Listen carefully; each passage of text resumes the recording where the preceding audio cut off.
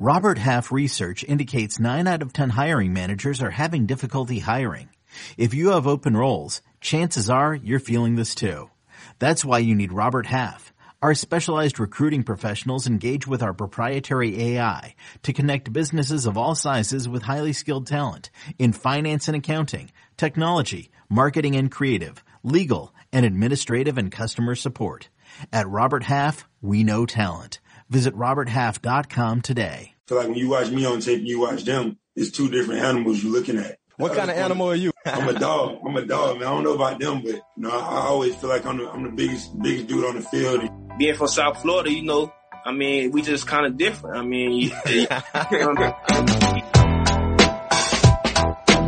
Yo, welcome to All Things Covered with Patrick Peterson and Brian McFadden, part of the CBS Sports Podcast Network. The name says it all. If you like what you hear, make sure you leave us a 5-star rating on Apple Podcasts. You can also watch us on YouTube. Just visit youtube.com/all things covered. So make sure you subscribe and turn on your alerts so you can get the show right away. Pat P, what are we going to cover on this episode? Well, Matt, man, we got a lot to talk about this episode, but a few episodes ago, we talked about how it was having family members that play in the league. And we got two young studs who dad was some Pro Bowl players. And I mean some top-notch Pro Bowl players. We got Jaycee Horn and we got Asante Samuel Jr. holding it down on both corners. We both, this time, Matt, we both gonna take a break this week. We're gonna let the young boys sick them. So we got the young boys. We got some great conversation with the young boys this episode. Stay tuned. Stay tuned. All Things Covered listeners and viewers. If you guys been following the show, you know exactly how it goes. First quarter, here's where we chopping it up. And in this chopping it up segment, we're going to take you guys into the life of draft prospects. We've been doing that over the last few weeks, trying to give you guys the feeling of how it feels to be a draftable player. Pat mentioned it in the intro. We have 2 outstanding up-and-coming corners that will be drafted high in this upcoming NFL draft. So in this chopping it up segment, we're going to take you guys into the pre-draft workouts. Pat P got drafted. I got drafted. And upon us getting drafted, we had to go somewhere to get into the training element, to be able to put up outstanding numbers at the combine during our pro day, to be able to go as high as possible. And Pat P, you put up astronomical numbers at the combine, but you had to train to be able to be precise and consistent and giving the world what they wanted to see from you. So take us into what your pre-draft workout was and how consistent it was and some of the unique things you were able to do to be able to run that fast 40. Man, it was a joy, actually, man. I loved every minute of that process, being able to train. I almost felt like a fighter. I almost felt like a boxer. You know what I mean? Get ready for that big night just to show everybody everything that you've been training, everything that you've been working for and working towards, that you put it on tape right now. So, man, that process for me was unbelievable, man. I had the opportunity to work out in Florida, work out with my dad, world-class speed at FAU. So that was awesome. And, it was a grind every day. It was a grind every single day. But the biggest shock to me was I never was really worried about, like, my weight or whatever, but I always was a big boy. So I never weighed myself throughout the process, right? Mm-hmm. So I remember going to the thing, and I remember watching, like, the draft, like the combine stuff on TV or whatever. And still, Mac, I ain't weighed myself the night before. I ate some good pasta and everything, because I'm trained. I'm in the hallway the night before, getting my 40, my forms and all that stuff down pat. So I was like, man, I gotta have me a good dinner, because, I want to make sure, because I exerted all my energy that day. So I want to give me some good pasta, make sure I got me some good energy, and just, just let that thing go, tomorrow. Man, I got on that scale. I think it was John Lott. Shout out to John Lott. Coach Lott. I think John Lott would call out the weights. Yeah, he'll call out the weights. He was a bench press guy. Uh-huh. So Coach John Lott was like 2,197. I was like, damn. I'm 219. I ain't never weighed myself, Matt. So now, the entire draft process working out, you never got on the scale. Never weighed myself. I'm just worried about just training, like, because I ain't worried about, like, how heavy I am. I know I'm going to perform. You know what I mean? Yeah. I'm going to perform. Especially now. What did you think you weighed, Pat? What you thought you weighed? I was around, like, because I went into LSU at 205, so I always was like a big boy. And you knew, like, in college it be getting all this creatine, all this all this powder. You work out every damn day. So I was just gaining nothing but muscle. I thought I was like 210 though, 211, 210. Man, he said 2198. I said, damn. Wait a minute. So let me ask you this question. Let's say, hypothetically speaking, if you were 210, 208. Man, I would have listened. I would have been like Dion. I would have kept running. You think you could have clocked 4.2 if you would have been that light? Man, no doubt about it, man. I'm telling you, because I had no clue I was that big. I thought that weight wasn't, because I worked out every day. It wasn't like I was just chilling. You know what I mean? So I worked out every single day. I mean, every day, even on Sundays, doing beach workouts. Like when I say it was like a boxer mentality, that's how I train every single day. So like I said, I really never cared about my weight. That was the least of my concerns. But when he said that 219, I was like, damn. I was like, damn, that's kind of big. But I ended up going out there. My numbers backed it up. I ended up running the 4.34. Jumped out the building 10.9, I think 10.9, 10.8 on the bar jump. Low sixes in the 3 cones. So, everything that I worked for, though, everything that I prepared myself for throughout the process of getting myself prepared for that, it definitely showed, so I grind, man. Matthew, you came to a couple of sessions, no question. You were still in the league, at the time. So, I worked my tail off every day. So, and it showed. Yeah. How was it? Because I know you went to, New Orleans. New Orleans. Yeah. I was there right before Katrina. Working out with the legendary great Tom Shaw. That's his name. Florida State guy, T. Shaw. It was a good experience for me because, Tom Shaw was a well-known, trainer, getting guys ready for the draft. So there was a lot of other players there, that were a part of my class that were there, a lot of fellow DBs. So we got a chance to train together. One unique thing about Tom Shaw, though, Pat P, he was going to make sure you were in shape. Yeah. We used to run so much. We used to run, Tom Shaw facilities in New Orleans was off of Williams Boulevard, if I'm not mistaken. And we used to run to the canal where they had the big boat, the trolley looking boat. Yeah. Man, we used to have to run there and run back. And that could have been almost like 10 miles. That used to be the warm up. Oh. That was the warm up. Like, Coach Shaw, what you doing, man? I ain't no cross country runner. Like, you gonna run me home, man. I'm not, I signed to run the 40. Hey, man, Tom, drills. That's how I like. Hey, we used to run to the trolley and run back. And you competitive, so you don't want to be at the back of the line. Right. You know what I mean? You don't want to be back there with the offense and defensive linemen. So, man, we used to have to do that, man. We did that like at least twice a day. And one thing Tom Shaw used to do for us, man, like on Saturdays would be a bonus day. So we would come in on Saturday, and that's when he would emphasize stuff, for the bench press, repetitions and stuff like that, burnout. So we'll do a whole bench workout on Saturday, and then at the end, he'll go get a full deck of cards, fresh deck of cards. Oh, yeah. So he'll shuffle the cards up real nice. So all of us, if it's 15, 12, it doesn't matter how many people, one person will always pluck a card off the deck. Whatever card comes up, that number, you do that amount of push-ups along with that amount of sit-ups. Bro. So if you get a face cards count as 10, just like the number 10. So anytime he flip a card over, or we got 10 push-ups, we got 10 full sit-ups, right? No one holding your legs. When you got someone holding your legs doing sit-ups, it's a little easy. It's easier. So T. Shaw would be like, no, y'all got to get this core together. You know what I mean? So we're going to work on this bench, and you're going to work on this core at the same time. So we have to go through the deck of cards, go through it, and then go through it again. So by the time you get to that second deck, man, you can't even scratch your shoulder. You know what I mean? Trying to take a shower. I can't even wash my back because I'm so tight. But I can tell you this much. He had your core right. He had your core right, and your lungs were right. Yeah, I remember them Wednesday beach workouts in Orlando. I'm not beach, pool workouts in Orlando on that resort. Oh, you remember? Yeah. Running the opposite way with the current. Yes, sir. Yeah, the lazy river.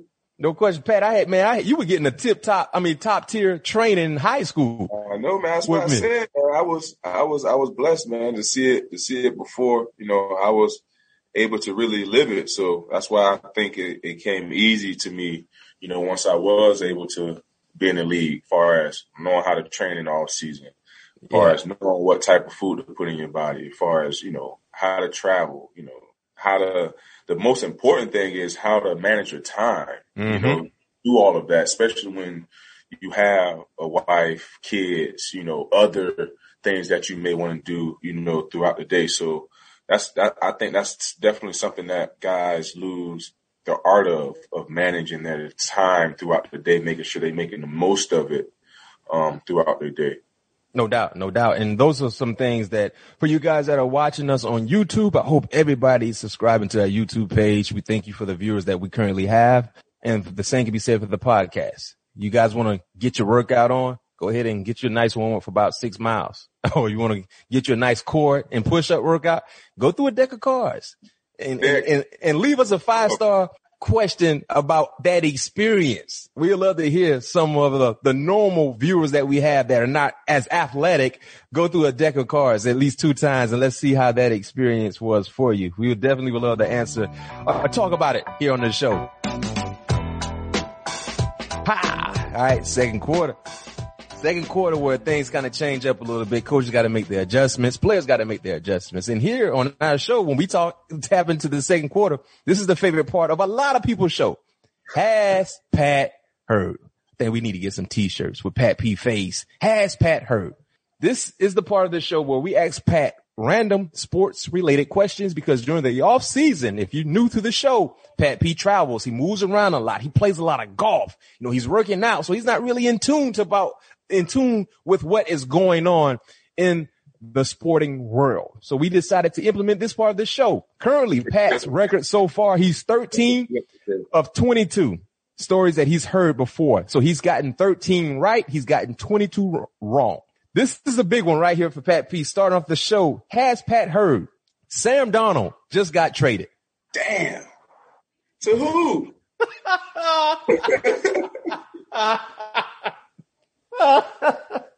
Wait a minute. What? You said to who? I just saw that they had him at the face of the ticket office the other day. Of the ticket center. How it started and how it's going. You know the little meme they be having on social media now? Yeah, how it started was his face was on the ticket office. How it's going, he's no longer with the Jets. I saw Adam Scheffler. He had posted, it was like, man, do the ticket office know something we don't? So I thought he stayed there. Where did he go? He just got. I haven't heard. You haven't heard that? It just happened today. Breaking news everywhere. Oh, okay, good. I'm happy it happened 2 days ago or something like that. No, it ain't happened 2 days. It just happened today. Well, he got traded to the Carolina Panthers. What? And guess what they gave up? What? They gave up a 6th rounder this year, a 4th rounder. Carolina gave this up. Yeah, Carolina gave up a 6th rounder this year, a 4th rounder this year, and a 2nd rounder next year. Y'all gave up a second. What? No. Miami gave y'all a 2nd rounder for Josh Rosen a few years ago, right? If I'm not mistaken. No. Hey, but tell me this though. What pick is the Jets this year in the I'm not Jets, the number 2. Carolina Panthers. Okay, Carolina had the 8th pick in this year's draft. Now, they said the Panthers were thinking about taking a quarterback. Now, this move makes sense. A quarterback. Huh? I thought they was going to definitely take a quarterback, because they got a lot of quarterbacks in this draft that fits. What's the coach name out there again? Matt Rule.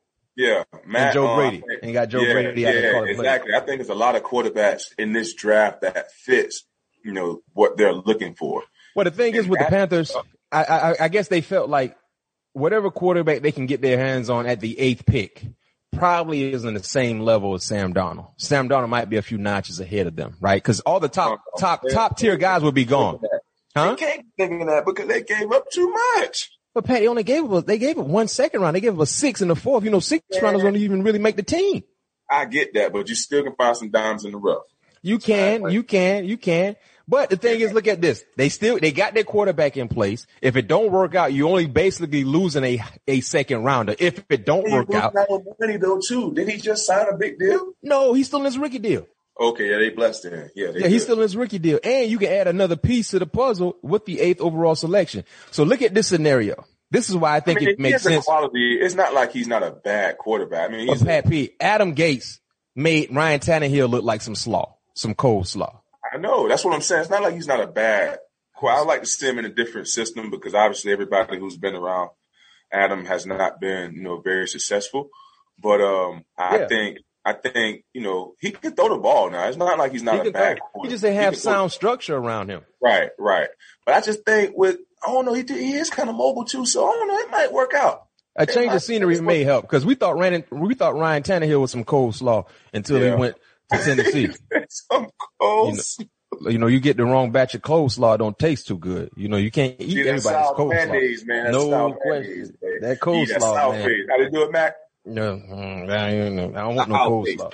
Yeah. We thought Ryan Tannehill was some coleslaw until he got to Tennessee and got away from Adam Gates. So maybe this could be a situation for Carolina Panthers. This might definitely be, something that can help out. The next question for Pat P. Your former coach, Bruce Arians, got a Super Bowl tattoo. You saw the tattoo? I saw that. Okay. I saw the tattoo. He got his tattoo. He made a promise. He made a promise when the Bucs won the Super Bowl, he'd get a tattoo. Yep. Yeah. I would ask you, would you get a tattoo Super Bowl? But that won't be crazy for you because you got a whole bunch of tats. So. Yeah, I already got some, but I ain't getting no more tattoos. I'm done with that. Okay. So you won a Super Bowl this year, Minnesota Vikings. You ain't getting no tattoo. Nah. You sure? Kiss the Lombardi.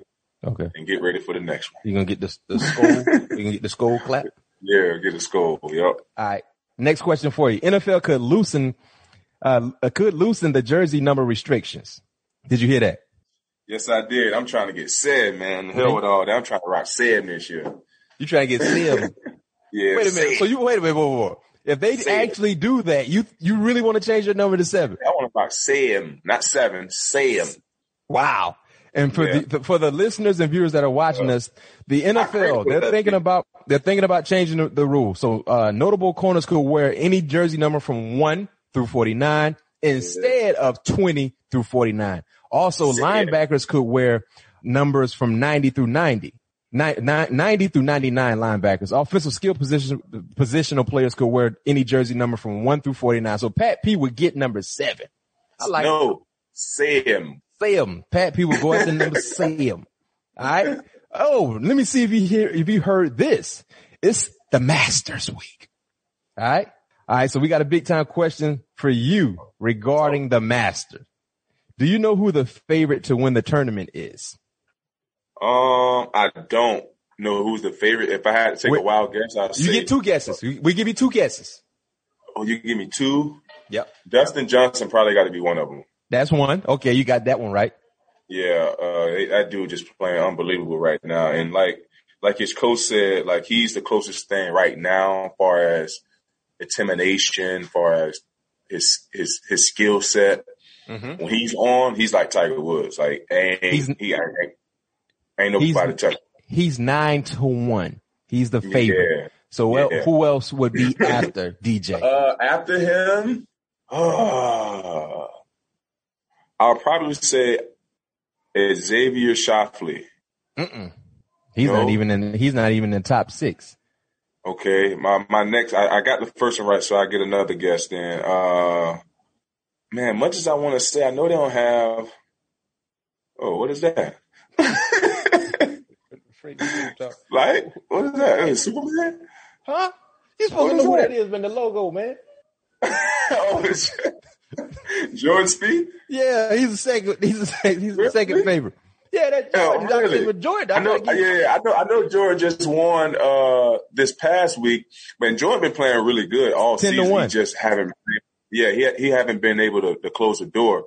But he closed that door Sunday. He played okay Sunday to get the win. But he's been playing well all season. And plus he won there, a couple times or one time. Mm-hmm. And been in contentions there every time he plays. So this course actually sets up great for Jordan because he don't hit the ball very long, but he's a great iron and putter. So I can see Jordan being in that final group. Him and Dustin in the final group on Sunday. The top 6 goes as listed: Dustin, Jordan, Justin, Bryson, John Rahm, friend of the show, and Roy McIlroy. And I think. Go ahead. I would say in November. Remember the Masters happened in this past November. You picked Bryson. Who are you picking this time? I'm gonna go with Dustin. Like I said, when Dustin's on, He's pretty good, but for some odd reason, and that's almost like his home course because he grew up not too far from there, so he played that course all the time. But I don't know what it is because he hits the ball. I don't know if he hit the ball too far and putting the ball in bad places on the course. That's why I think Bryson have a hard time playing there because you don't really need to bomb the ball there because, you know, those greens are very, very tricky, as those guys know, when it comes down to the approach shots. You know, I believe that's the defense of that course, you know, and also the weather can be a defense as well. So, you know, it's all about putting the ball in great positions, as, you know, the past winners would tell you, you know, throughout the whole course, and making sure you stay patient, you know, when you get into 8-man corner. So that course, it definitely presented a lot of challenges, but I just think Bryson just hits the ball too far there for some odd reason. It's just, I don't know if he's, because it's a tree line course and the lines he wanted to take is just, you know, it just puts him in bad spots sometimes. But, I'm going to take Dustin. I'm going to take Dustin to win it this go around, but I will not be surprised if Jordan wins it. Cause like I said, Jordan been playing some really, really good golf this year. But who I would love to see in contention, man, is my boy Ricky Fowler, man. I would love to see Ricky in contentions on Sunday. You know, having the opportunity to put that green jacket on, because Ricky's one of my favorite players, and him and Justin, like, as far as the younger generations of golfers. So I would love to see, you know, either one of those guys put on a show on Sunday and try to get their first green jacket. Oh, let's recap. Has Pat Hurd? So you only that was got the last one? Yeah, that's the last one. So you got one wrong. Man. Yeah, definitely above 500. You three for four. 3 for 4 today. Yeah.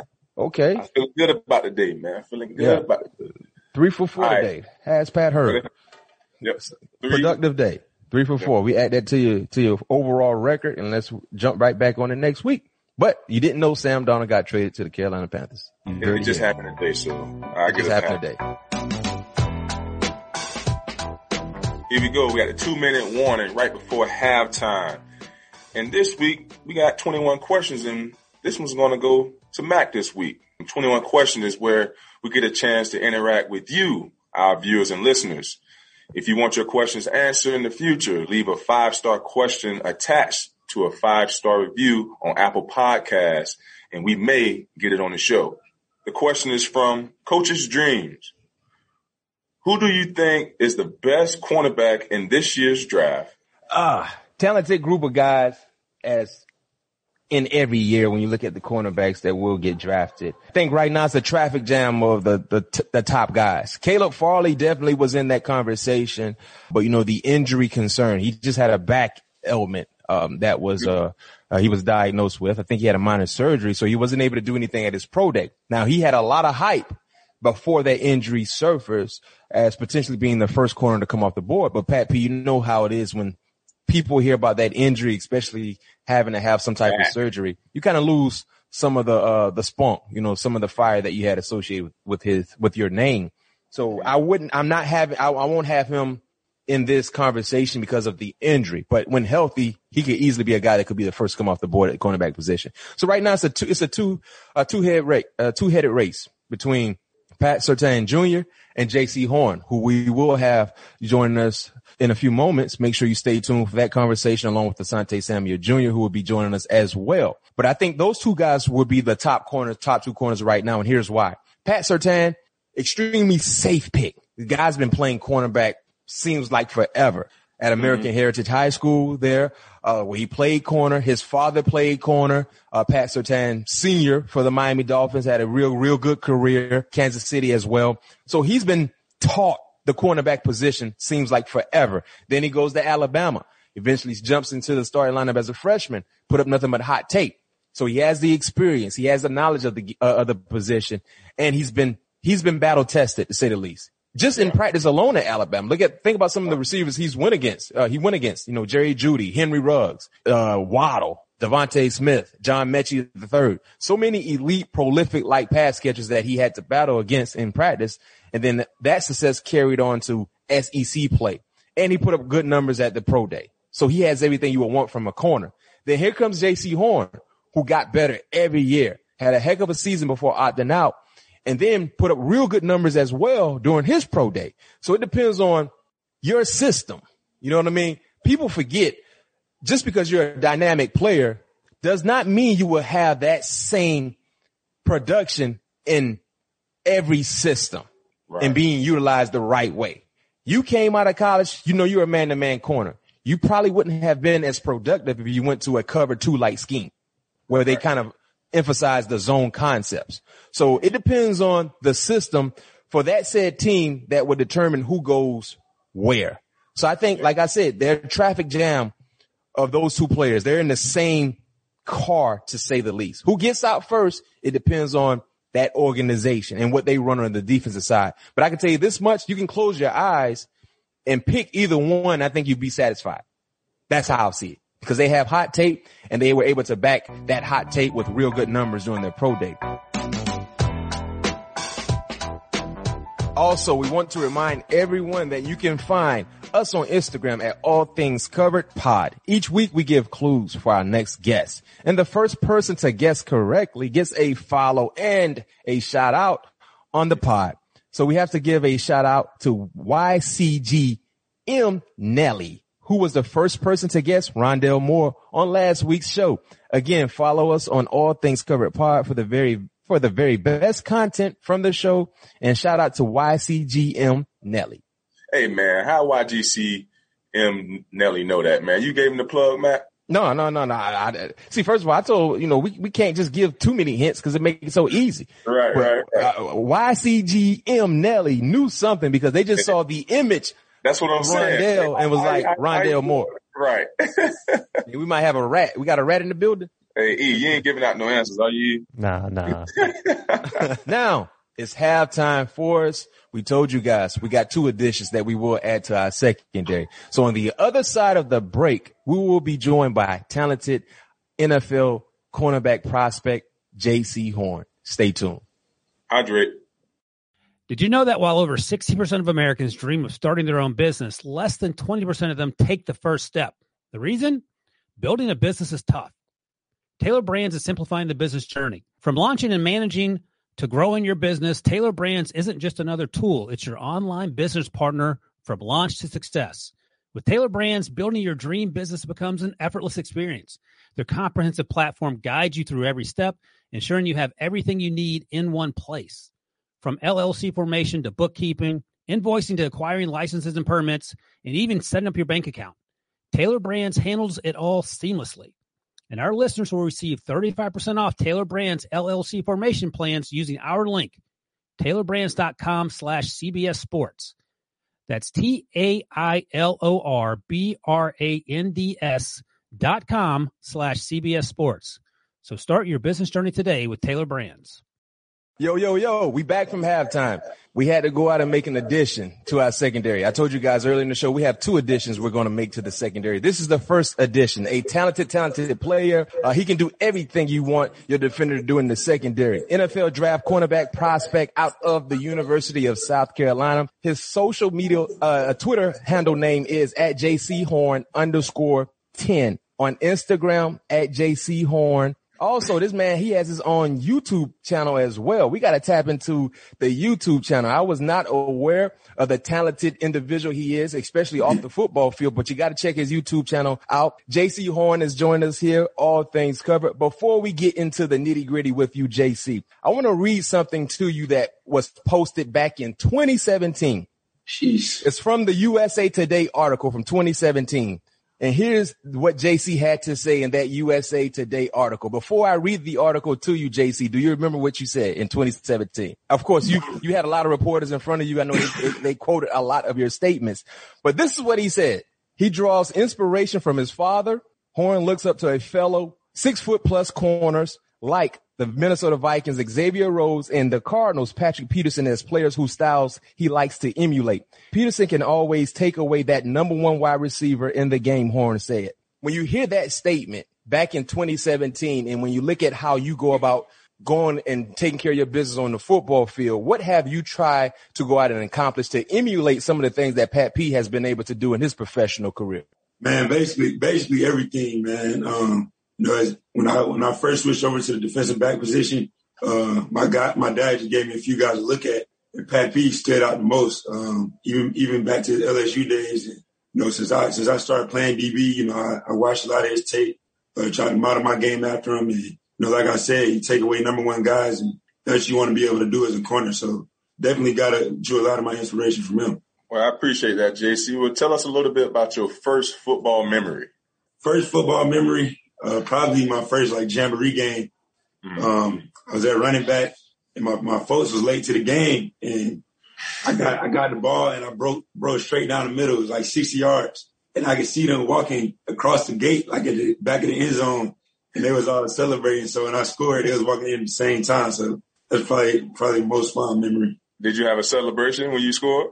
Nah, that was my first touchdown ever. So I was just jumping around. Because we know your dad had one of the world's famous celebration with the cell phone celebration. Where were you when that celebration happened? Were you at the game? Were you at the Superdome, or were you at the house? Where were you? I was at the crib. Yeah. I came about. My mom didn't really let us go to the Sunday night games. Okay. We had school the next day. So we was begging to go. She didn't let us go, and my dad was like, "I'm gonna call you." So he got in the end zone, and that was just, I guess, his way of showing us that he was calling us. He actually called you? Nah, he ain't actually called us. Okay, I was about to say that phone had service? Man, if that phone had service, man, he a bad man. No doubt about it. For sure. That's dope. That's dope. Speaking of your father, he retired when you were around 7 years old. But do you have any special memories dealing with your father in the national football field that you relate to from time to time, especially as you prepare to become an NFL player? Man, not many, but one I can remember is just when he was with the Falcons. He took me in the facility one day and kind of just showed me, how a day would go as a professional. And, from the ice tub to the cold tub, he had me getting in it, and I was like 7, 8. And, all the things he was explaining to me, I didn't really understand it at a young age, but now more of it is starting to come full circle. And, all the little gems he gave to me, I'm starting to see it now. Yeah. Talk to us a little bit. How was the recruiting process for you? Because we know you initially were committed to Tennessee. How did you end up at South Carolina? And talk to us a little bit about the recruiting process for you. Really, I was locked in with Tennessee. And T-Rod, the D coordinator at South Carolina, he kept recruiting me. He told me he was going to make me flip, but I was locked in with Tennessee, and Coach Bush Jones, had got fired. And we had the number 2 or 3 recruiting class that year for Tennessee. And after he got fired, everybody started leaving. So I decommitted, and T-Rod stayed on me throughout the whole process consistently. And he does a great job with defensive back. So I just went out and rocked with him. Yeah. Hey, we got something in common, man. You was a freshman starter as well in the SEC. How was that, stepping into a big conference like that, knowing you're going to be on big stages, knowing that you're going to get, top competitors, top athletes each and every week, but stepping on campus as a day one starter, how was that? It was fun, just getting to learn all the kinks of SEC football, and, the best experience is actually playing. So played a lot of snaps, like you said, started from day one. So it was a great experience, from the crowd to the games we won, the big games, and even the losses. I learned from all of it. So it was a great experience. What was your welcome to the SEC moment as a true freshman? Probably we played Kentucky, third game of the season. Coming out of high school, I didn't even look at Kentucky as a football school. It was straight basketball. So yeah, that was our first night game, and we went out there, man, and it was rocking, super loud. It shocked me a little bit, and it was just a big game. So that was probably my welcome to the SEC moment. Do you remember your stats? What you had? Tackles, PBUs, anything like that? You remember? No, I don't even remember it. I was at a nickel position, probably had 6 or 7 tackles. Yeah. Other than that, I ain't have many stats that game. Well, since we're talking about stats, Jaycee, man, you had one hell of a day at your pro day, and, it wasn't a shock for you, but, you may have stunned some people at your pro day with your numbers. I'm going to read off a couple numbers right now. Your 40 was a 4.39, 4.1, a 41.5 vert, 11.1 broad jump, 19 bench. What did you feel like you had to prove with that opportunity laying right there in front of you? Hey, Pat P, some people had clocked them at a 4.32. There was a few clocks out there that had 4.32 on it also. Hey, so it sounded like he was well prepared to me. No doubt. But, just going into it, talking to teams and stuff like that, they wasn't really sure of my speed. That was kind of the biggest question on me. I knew I was going to smash every other category, but I particularly wanted to do good in that 40, man. And I just tried to lock in, stay focused throughout the whole day. And I came out with a 4.3. We was on hand time, so the combine might have been a 4.42 or something like that. So hand time gave me the 4.3 I wanted, man. I just feel like you said, it answered a lot of questions about me and just gave me a good rep. Hey, 4.4, 4.3, they all the same thing. It's fast. You know what I mean? You open a lot of eyes. And because of the performance you were able to display during your pro day, I mean, your name is starting to just circulate up and down the first round. But when you look at some of the competitors at the cornerback position, where would you rank yourself amongst all the corners that are available, especially the corners that have a first round grade? I'll put myself at the top. I'm sure they'll say the same thing, but I feel like what separates me is just my versatility, the way I compete. I feel like when you watch me on tape and you watch them, it's two different animals you're looking at. And, like I said, it's... What kind of animal are you? What kind of animal are you? You say two different animals. Man. I'm a dog, man. I don't know about them, but, I always feel like I'm the biggest dude on the field, and I just try to play that way. So I feel like that separates me from the rest of the corners in the class. Hey, Pat P, real quick, this past season, and Jaycee talked about watching you play when you were at LSU. You don't see too many corners in college football follow the opposing team's number one wide receiver. Remember, you did it a few times against Julio. Yep. And this past year, Jaycee had the opportunity to follow Seth Williams from Auburn. And many felt like he was an super talented wide receiver. Granted, he had the numbers to back that statement, but Jaycee put on a coaching clinic. You feel man, Pat, oh man, listen. Yeah, I was just about to ask you this. My question for you, Mac, like obviously we know, I had the opportunity to watch Jaycee a couple of times, and you've been very, very high on this young man. Like, why are you so high on Jaycee? And I know why. Okay, let me put my analyst hat on. One thing I like about the cornerback position, I love seeing development and growth. Mm-hmm. And I think if you look at Jaycee from his freshman year, to the sophomore year and currently to where he is now, you saw progress. He wasn't stagnant.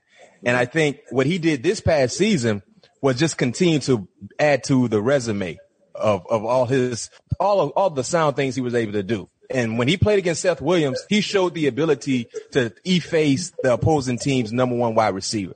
Right. And technically, he has it. Mm. Toughness, he has it. Mm. The competitive nature, he has it. And just the willingness to bite your leg off if he has to. You got to have that mentality. You know what I mean? And he's a fundamentally sound corner.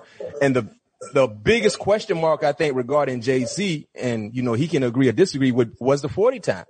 Yeah. I think that was the biggest question mark. Like, what will he run? Sure.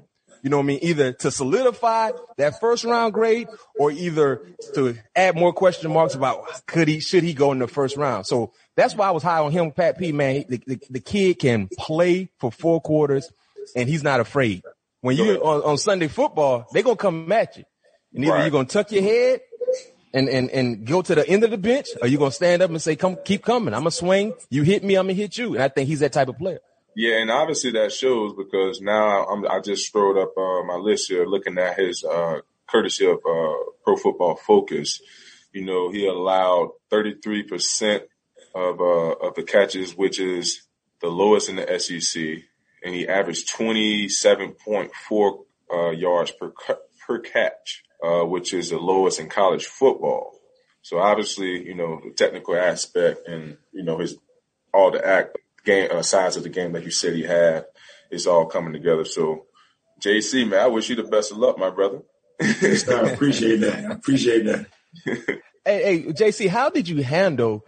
I highlighted the game against Seth Williams. And matter of fact, I didn't get a chance to finish asking the question. At that point, going into the game, when you knew they were going to have you following Seth, and when the game started, at one point did you really come to terms like I'm about to dominate? As soon as you stepped out of the locker room.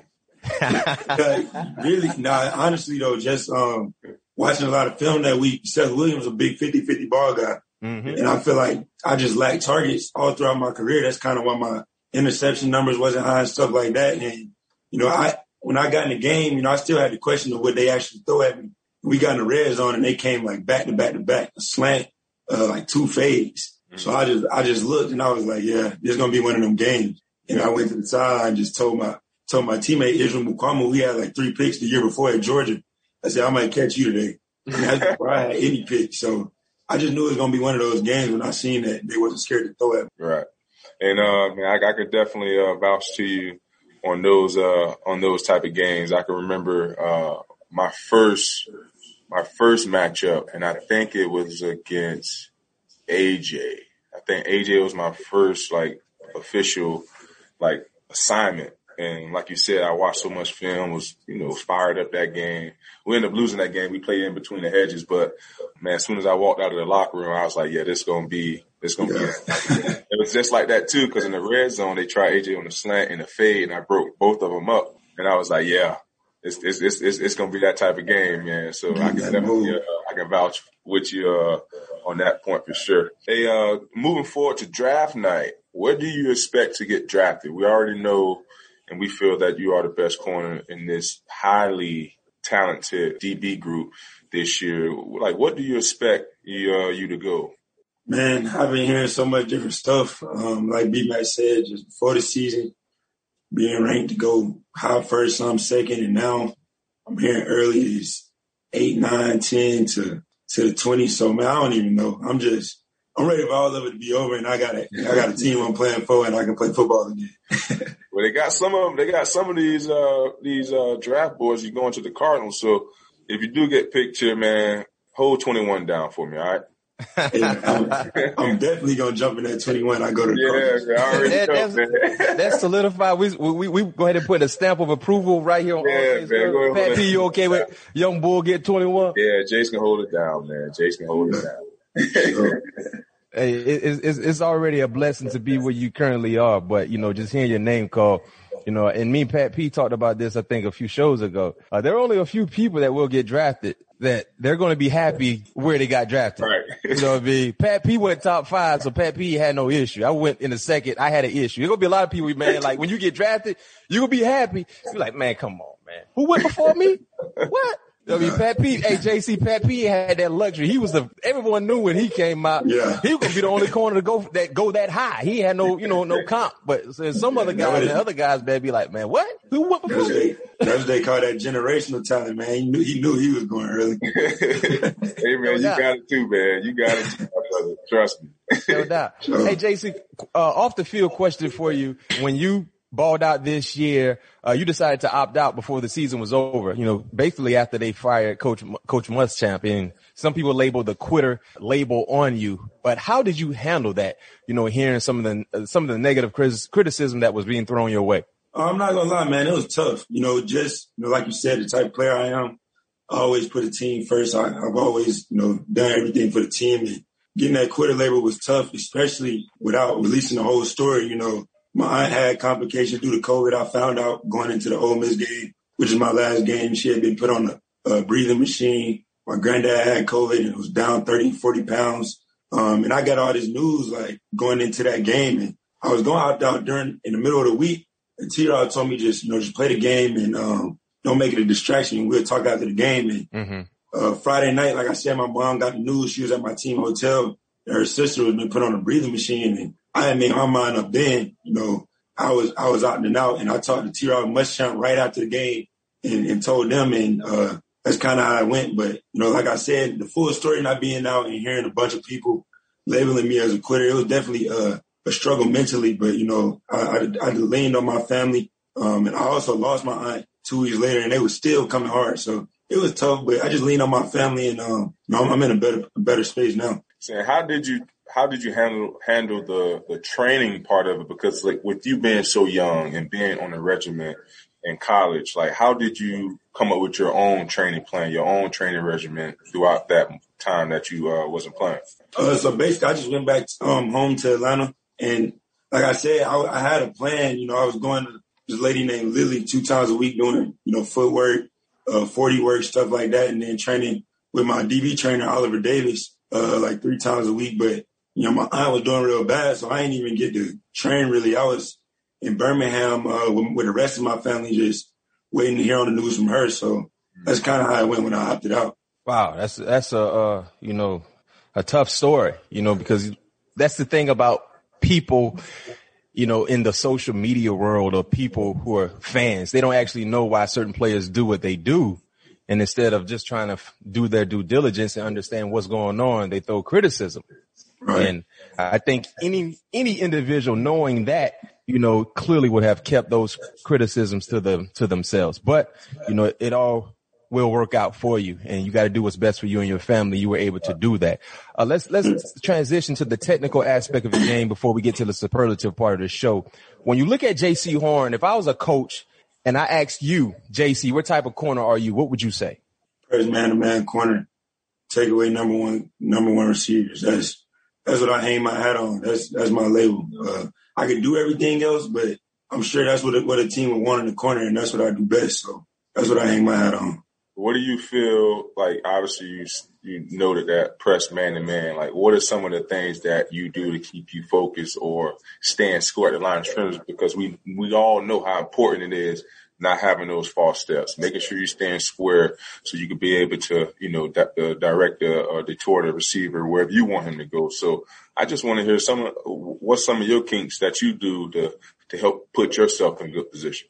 Well, the first thing is just focusing. You know, a lot of people, that's where they lose at the line of scrimmage. You know, eyes everywhere. You're not conscious of the things you're supposed to be doing. So I just try to focus and then just keeping my head stay square as possible. Make them work around you.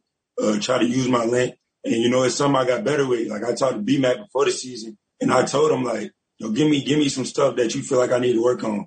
And, you know, after he told me some of the stuff, my focus went to a whole new level. I just tried to hone in on, you know, good eyes, good pad level, and using my length more. And that's what I try to do at the line of scrimmage. And when you say good eyes, are you training your eyes? Like, when I say training your eyes, we know we all train our eyes during practice. You know, we all train our eyes when we warming up. But in the off season, are you still training those eyes, like putting your eyes through a training? Like right now, like we always talk about, Matt, the visor. Mm-hmm. The visor. Yep. That's my training mechanism. Explain that to JC, Pat. Working out with the visor or the regular ball cap like you got on. Right. So like how I train my eyes, because like you talked about, very great points, you know, focusing. And it does come down to the eyes. Once your eyes get up, now it's giving you that illusion that this guy's going everywhere. But when you look at it, in actuality, he's standing right here. The only thing that's moving is his shoulders. So what I like to do is to train my eyes is when I talk about training my eyes. Yeah, we know when we get in the stance in practice, we know where our eyes got to be, and we feel like we training our eyes there. But to make it subconscious is like when you out working out today, tomorrow, just have a hat. You know, if you're doing some, I'm sure you do press work, you know, doing out your workout drills, just put a hat on and you'll be able to see initially right out the gate what your eyes doing. And now that's going to really start training your eyes on where they need to be. Because like right now, see how my eyes is down. You can see my visor is pointing down. You can't really see my eyes. But now once that guy you working and he see your visor doing this, now he know your eyes are moving. You know what I mean? You know, most guys when they be like, man, my eyes was down. That visor ain't gonna lie. Yeah, for sure. So that's a great teaching point for training for sure. Yeah, so there you go, man. Train them eyes, baby. No question. Yes, sir. And every rep has to look the same. You know, Coach told me one time, to win your rep, it starts with your position. When you get down in a real good football position, you're not on your heels, that's already the first step in winning that rep. And then everything else goes second nature with your feet, your hands. Number one, your eyes, your feet, your hands. And it has to always look the same. You know, one of the unique corners that I used to love watching when I was playing, especially that 2009 season with Darrell Reeves. Yeah, his bump and run game was always the same. Always. Everything looked the same. And I used to tell Pat P that when Pat P finally mastered it, it was money time. Yeah. The great corners, they always look the same playing bump and run. It doesn't matter if they're playing against speed, big speed or little speed. You know what I mean? Sometimes some corners adjust their technique based on who they're going against. But when you got proper technique and proper fundamentals, those same skill sets and traits will work against any type of receiver you're going against. You know what I mean? For the most part. So just continue to be extremely consistent in how your reps look at the line of scrimmage. And that's something that you've been doing throughout South Carolina. Like I said, you've gotten better. and even throughout your draft, your pre-draft process working out, looking real good, and it's staying low. You know what I mean? Low man always win, especially when you're playing off technique.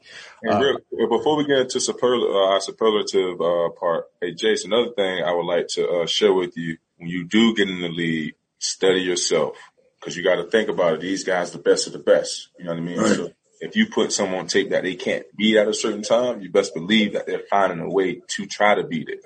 So now you got to always go back and check on yourself throughout the season. You know what I mean? Seeing what you did bad throughout that season, and make sure that make that a point of emphasis throughout your training or throughout the off season. So, you know, make sure, because a lot of guys forget that. A lot of guys get to study themselves to really help themselves become better, because like D Max said, how you going to become better stagnant? You know, at some point, everybody's always looking for a way to get better. You got to be one of those guys. So that's my little nugget to you as well, man. So when you get in the league, don't forget the little things. Still work your ass off. Still have those same focus and the things that carry you through college.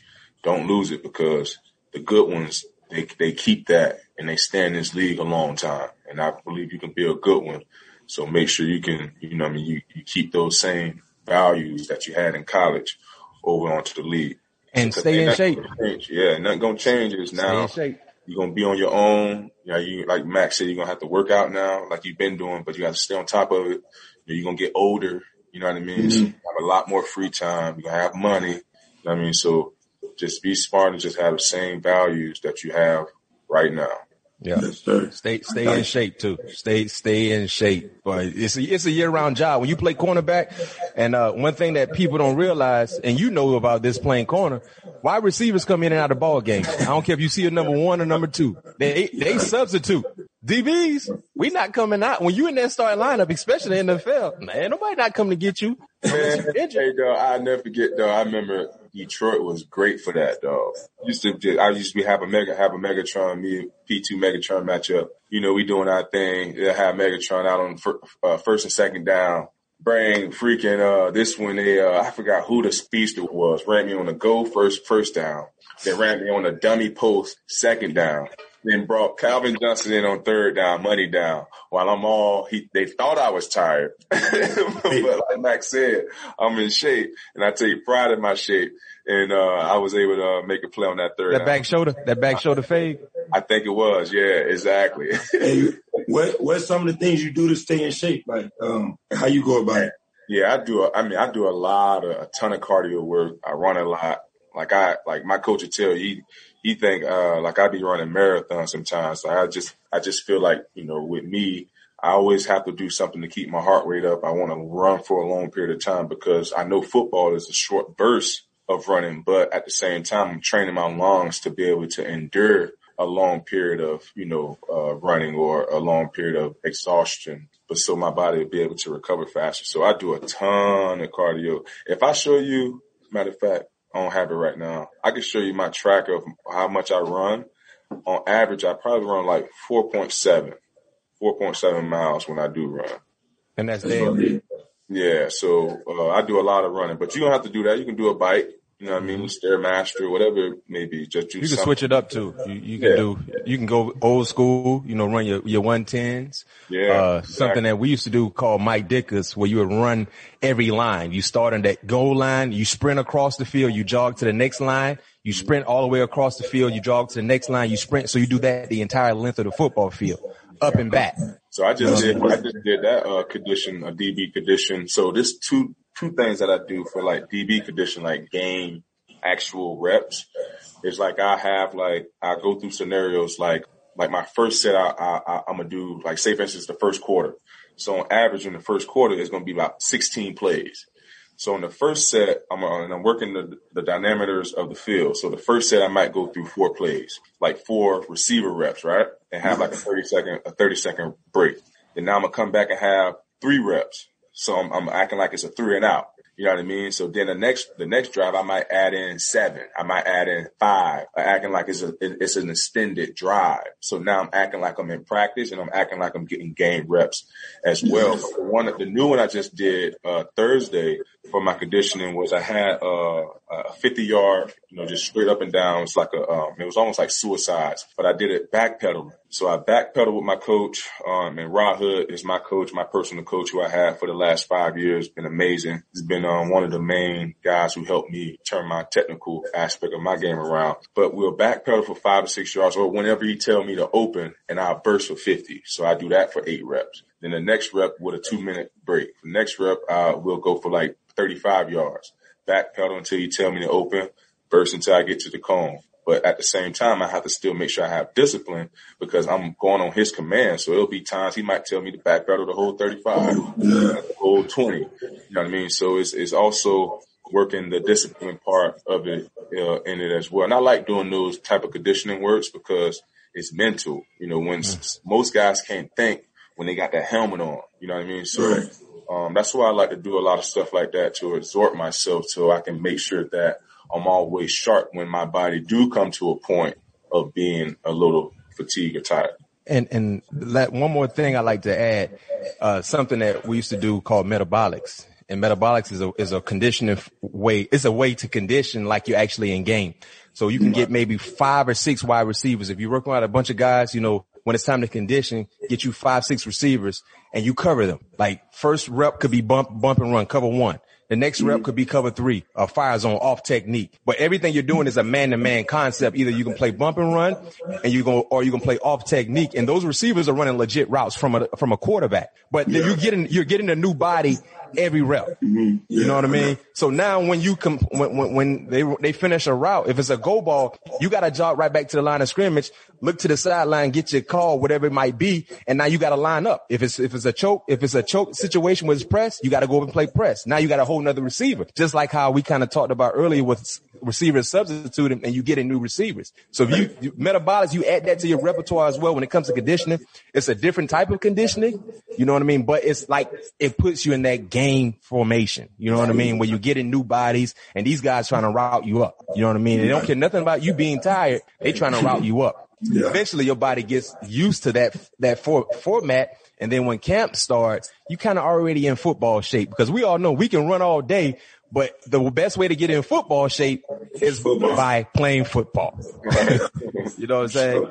That's real dope right there. So we're going to transition to the superlative part of that show. We got a few quick questions for you. Let me see if you can bite on this slant. I'm going to run a slant and go on you. Let me see if you're going to jump on this slant. Best moment at South Carolina? Beating Georgia sophomore year. Oh, in Athens. There was number 3 team. We went down there and got them. Yes, sir. Okay. I'm coming back with you real quick. Best quarterback that you faced in college? Gotta go Trevor Lawrence. Yeah, you saw him every year. I mean, when he was starting that rivalry, he slang that thing around. Yeah. So, this is a tough one right here. Best player you had to cover in college, and some of the notable names you covered: Devontae Smith, Jalen Waddle, Kyle Pitts, T. Higgins. Man, I'm gonna go Devontae Smith and Kyle Pitts. They rocked neck and neck.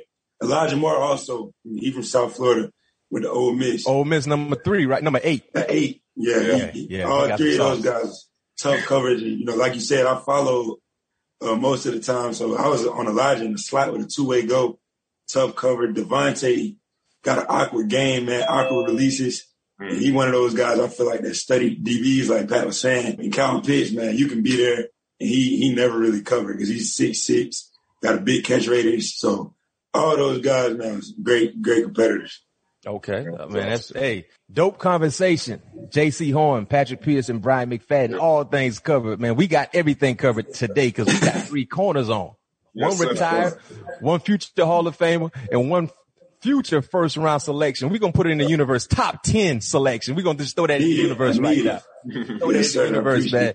Hey, Jaycee, thank you for joining us here, man. It's always a pleasure speaking with you, man. Keep me updated with what's going on, man. And like you said, anything you need from either one of us, you know what I mean? Pat P got a lot of tricks in his bag. That bag's super deep too. He willing to share it with you, especially you go out there to AZ and rock that number 21. Oh yeah, yes sir. I appreciate you guys having me on. Yes, sir, Yes, man. sir. Appreciate you. And I told you guys early in the show, we got two special guests joining us, two great additions to the secondary. And, man, we got these young secondary players coming in the league ready to kick down the door first quarter. We got another outstanding member trying to do the same thing. Talented NFL cornerback prospect out of Florida State University, DBU. I said it, Pat P. You got to swallow it. It's our day. First team. Hey, it's our day, Pat P. Ain't all that LSU talk y'all boys been ganging up with me on and all this and all that. You and Jamal and Tyree and all y'all. No, it's our day today. DBU, Florida State. You gotta take that. First team all ACC in 2020. You can follow him on Instagram at Zont, ZONT.954. Oh yeah. And he's from Broward County. So we got three cover corners on the show right now from Broward. Man, Asante Samuel Jr. joining us here. All things covered. Patrick Peterson, Brian McFadden. Man, how you feeling? I'm feeling good. Just blessed to be in this position. I've been working all my life to be here. Yeah, no doubt. You know, talking about this position you're currently in, you know, what is your day-to-day routine like? Granted, you're done with your pro day. I know you're happy that that's finally over, but this entire pre-draft process, you know, what has your schedule look like? It's kind of up and down. Some days I have like 2-3 Zoom calls. Some days I have one, but just basically just working out, some Zoom calls and just playing the waiting game right now. Yeah. Hey, what high school you went to? I went to St. Thomas. Oh, okay. I thought maybe you would have went to your pops went to BA, right? If I'm not mistaken. Yeah, he went to BA. Okay, I got you. So, like, how is it? How has it been for you? You know, being the son of a former All-Pro, but obviously, you know, holding the name down. What's some of the advantages and disadvantages been for you as you trying to get your career off to the NFL start? Well, it's a blessing to have an NFL father, and I mean, it's a lot of advantages to it, but the disadvantages just people trying to compare me all the time to him, just thinking I'm him, thinking like we just like the same person. We kind of the same, but we very different in many ways. Right. And speaking of your father, he played for the Patriots, the Eagles, and the Falcons. What do you remember about his playing days? And we look at the success he was able to have as a cover corner in the National Football League. I just know he was a great player. He played on some Super Bowl teams with Tom Brady them, and he was just a great player. That's all I can remember. So, so with you being from our neck of the woods, South Florida, how was it playing for St. Thomas Aquinas? How did it prepare you for the next level? Because I had some running into St. Thomas that could never get over the hump against. Pat, you never beat St. Thomas before? Nah, I never beat St. Thomas, man. I couldn't get over George Smith, man. George Smith had the key. He had the key, dog. Yeah, I never beat St. Thomas either. Yeah, how was it, like, you know, being on campus, and how did they prepare you, you know, for that next level? Just being around like NFL talent. I played with Nick Bosa, Damon Arnett, a lot of guys, Jordan Scarlett, just a lot of NFL guys that's competing every day with them. And the structure that George Smith and Coach Harriet had while I was there, just like a college structure. So when I came to college, I mean, I would honestly say high school was harder than college for me. But let's go ahead and run that back real quick, because you know, if you from South Florida, you know about the prestige that St. Thomas has football wise. But there are a lot of people that are listening to us and a lot of people that are watching us on YouTube. They may have heard of St. Thomas, but they really don't know what St. Thomas is. Can you name some of the players that played before you at St. Thomas that went on to the NFL, and some players that you played with at St. Thomas that went on to big universities and also have an opportunity to play in the National Football League as well? Some names that you can remember off the top of your head. Well, just off the top of my head, I mean, I know Michael Irvin, Joey Bosa, Nick Bosa, Damon Arnett, LaMarcus Joyner, James White, Giovanni Bernard, Philip Dorsett. That's all I can think of right now, but I know it's way more. But it's just a lot of NFL talent. Yeah, hey, you ain't lying about that, because I'm trying to think, who did I play with? I know I played against Jannard. Who else did I play with? I don't remember playing against. Y'all played against St. Thomas your senior year, Pat? We played against them my junior and my senior year, because wait a minute. Did Geno Atkins went there too? Oh yeah, Geno Atkins. Oh yeah, Geno. Yeah, I played against Geno. Major Wright. Major Wright. All right, brother. That's all I can. They had a few linemen too. My man, the receiver, Leonard Hankerson. Went to Miami. Yeah, played for Washington. Yeah. Now, you guys definitely have some talent every year. Zunt, if you don't mind me calling you Zunt, since that's your Twitter handle. What led you to leaving school early? I just felt like I've been putting good film on there for 3 years. I mean, I was in a Florida State band in an up and down type of situation right now, but I still managed to be able to make plays and still be able to do what I do on the field. And I just feel like I'm one of the best cornerbacks in the draft right now. And being from South Florida, I mean, we just kind of different. I mean, hey, did your dad give you any advice, throughout the process? I mean, just stay humble and just do what I've been doing all my life. Yeah, just left it in your hands, because obviously it's your journey. So I respect that. Man, when you say South Florida's different, man, could you elaborate a little bit on that? What you mean by that? You know what I mean? Of course, I know, Pat Pete know, but like I said, a lot of people, watching us that might not know exactly what you mean. When you talk about football in South Florida, when you talk about players coming from South Florida, when you say they're different, what do you mean? Just the way we go about things, the swag we got on the field, just everything. I mean, it's so much things we've been doing since we was at little league parts at Lauderdale Lake, Lauderdale Lines. So, I mean, it's a lot of people in South Florida that's supposed to be in the league right now, but they ain't get that opportunity. So, I mean, it's just, I don't know. It's kind of hard to explain. You just got to be there to feel it. You got to be there. No doubt. I agree 100%. I'll never forget, man. I went down there, dog. It was 2019 at the Lauderdale Stadium, the new one they rebuilt. It was a Little League football game, bro. And it was like 10,000 people there. Stadium I think it was the rematch of the Super Bowl a couple years ago. Mac, I never seen that many people in one setting for a Little League football game. It was amazing. Oh, Little League football right now in South Florida, Pat P, is different. I know. It's different. High school football is different than when I played, than when you played. With the 7-on-7 circuits, they got these AAU like football programs now when it comes to 7-on-7. It's a big deal down there. And you got to be mentally tough and got to be physically gifted to be able to come out and get the opportunities like Zont is having right now in front of him. Before you had to have an opportunity of getting drafted, when you came out of St. Thomas, you had the cream of the crop coming out trying to get you to sign with their universities. That's what I decided that. We got LSU was on this list, man. I'm trying to figure out why Florida State.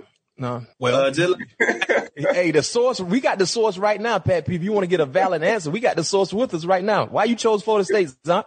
I mean, just like you said earlier, we DBU, great defensive backs came out of Florida State and they thrive in the NFL. That's what I want to do. I mean, Respect.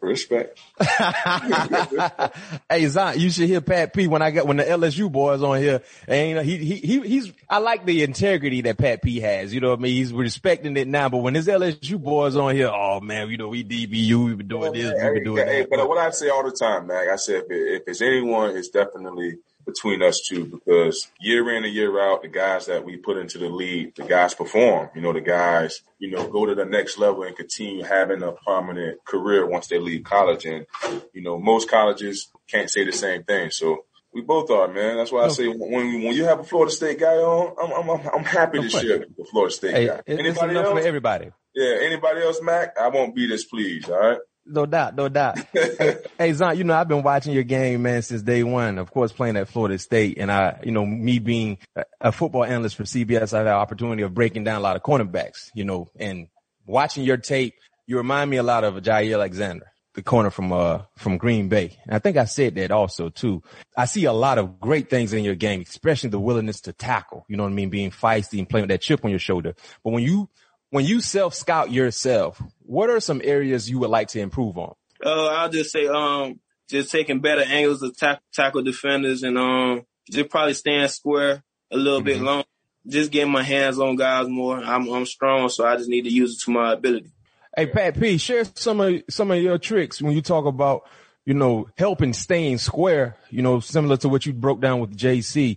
I'm pretty sure Zont would love to hear some of the tricks that you have in your bag when you're playing bump and run and being patient, being square, and being able to get your hands on wide receivers consistently. Yeah, it just comes down to, as sure Zont knows this, just comes down to eyes, just continue to train our eyes, throughout, drills, so like I just showed I just told Jaycee by working with the visor, like the visor I have on my head, to give us a better idea of if our eyes are really staying down. You know what I mean? So I go up against a DB, I put a visor on, and we always say we want our focus point to be between the belly button to mid thigh. So now what's really going to help me keep my eyes focused on that is the visor, because once my eyes come up, the visor is going to come up, and that's going to be a clear indication of if my eyes are in the right place. And another thing with staying square is, as you know, false stepping. You want to make sure you have good pressure points so it don't create those false steps.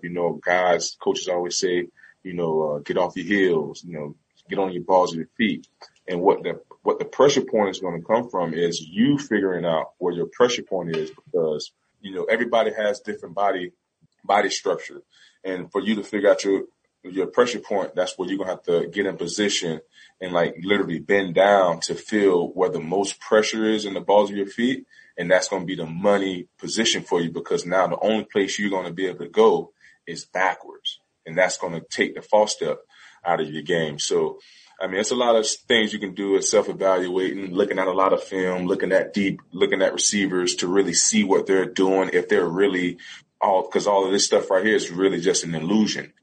Look at tape in slow motion, because that's what I do a lot. Is when I have one-on-ones, I watch all my one-on-ones in slow motion. I'm looking and seeing what the receiver is doing within those first 3 yards, because that's important to me, versus having a false step, opening the gate, not getting nothing on them. That's defeating the purpose of playing, press coverage. So watching in slow motion, and when the first thing you're going to see is that receiver ain't doing a damn thing but coming straight to you. And I'm quite sure you know this already. So now just have that in your mind when you are pressed, when you want to get your hands on this guy.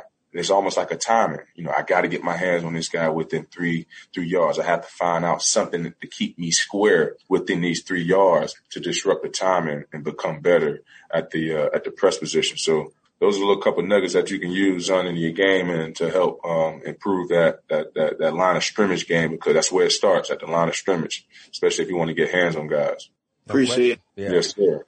And also, too, I know you mentioned about, proving your angles when it comes to tackling.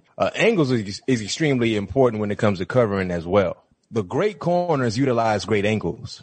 You don't have to be a 4-2, 4-3 guy. It's all about being able to utilize the proper angles to make sure that you're always where you need to be. And when you master that skill set as well, the sky's the limit. I remember when Pat P first got drafted, I used to talk to Pat P all the time, because Pat P, he had this rare form of athleticism that he only had. You know what I mean? I couldn't cover like Pat P because I didn't have the athleticism that he had. And I remember I told Pat P, I said, Pat, when you combine the athleticism with the fundamentals and the technique, it's going to be rap. You know what I mean? So being able to add certain things like angles, along with what he talked about at the line of scrimmage, being patient and making sure every rep looks the same.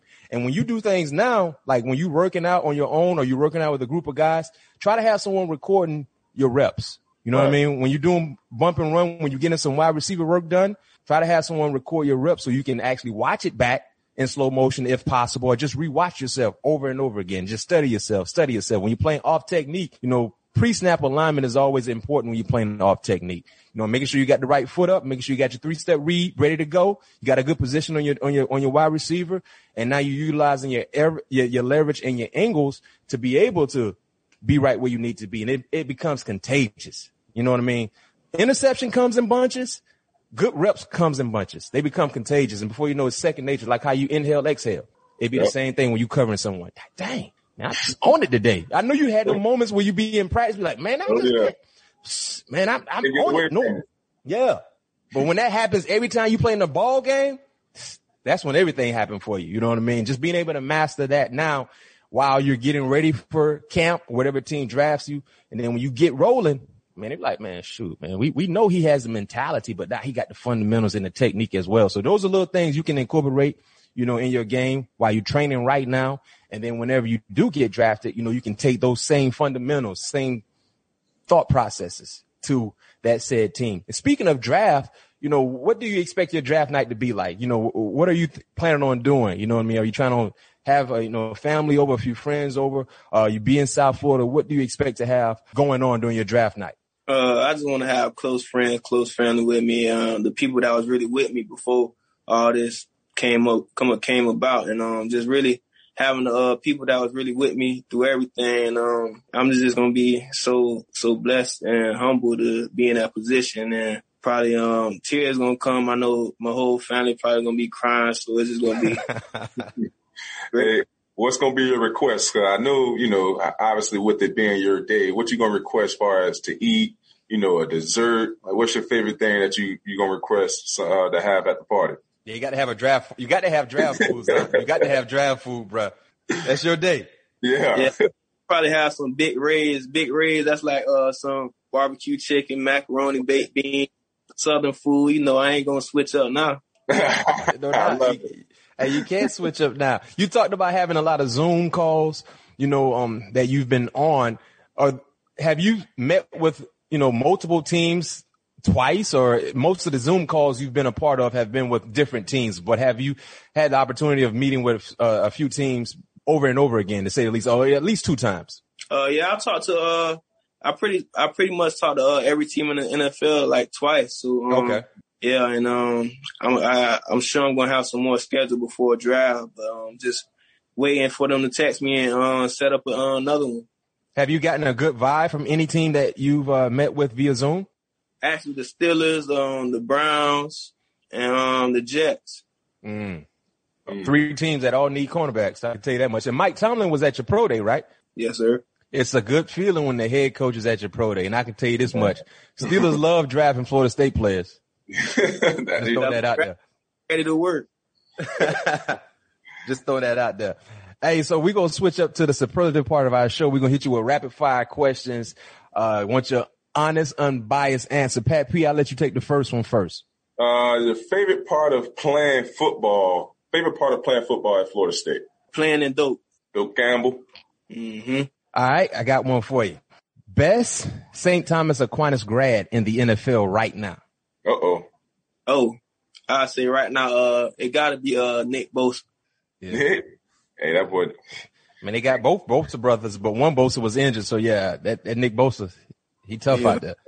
Yeah, he definitely is. All right, this is my last one for me, Mac. Your best interception in your college career? College career, I'll probably say my first one against Virginia.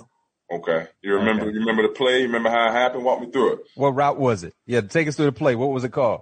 I think it was really like third down. It was the first drive of the game. They marching down the field, and we was in the cover 2, but the quarterback started to scramble. So they tell us to split the defenders, and I split the defenders, and he kind of threw it. He kind of threw it behind his target, and I just made a play on the ball. All right, I got one for you. Best cornerback from Broward that's currently on this interview right now. You got to say himself. Yeah, definitely. I mean, yeah. I'll be disappointed if he didn't say himself. Yeah. All right, so let me switch it up with you with this. Like this you said, we from Florida, man. We different. We don't give a damn who on the Zoom call. I'm retired. I would say me, and I ain't covered nobody. I don't know how long. Hey, no doubt. All right, Zant, last one for you. Who do you hate more, Florida or Miami? Oh, Miami for sure. Oh, that boy said Miami for sure. He went to Miami. Why everybody? That was the first Miami we got. Yeah. Because Derwin said Florida. Yeah. Why you hate Miami more than Florida? Cause I don't know. It's just something about that. It's closer to him. Yeah, it's closer. Yeah. I know. I grew up with most of the players on the team, and they just talk so much. And Florida State and they just acting like they just been killing Florida State the whole rivalry. Right.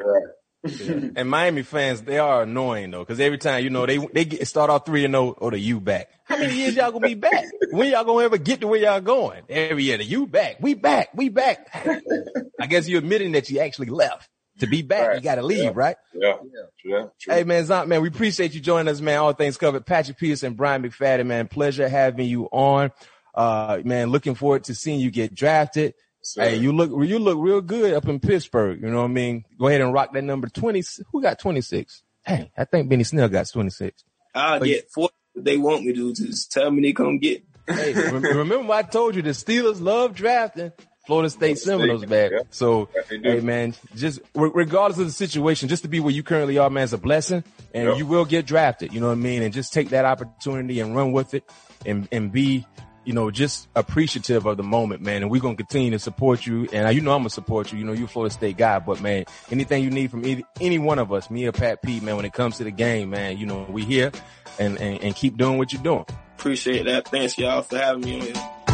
Thanks again to Jaycee Horn and Asante Samuels Jr. And thanks to everyone for listening to this episode of All Things Covered. If you like what you hear, make sure to subscribe and leave a 5-star rating on Apple Podcasts. We'll be back next week where you can expect all things to be covered. Peace. Peace.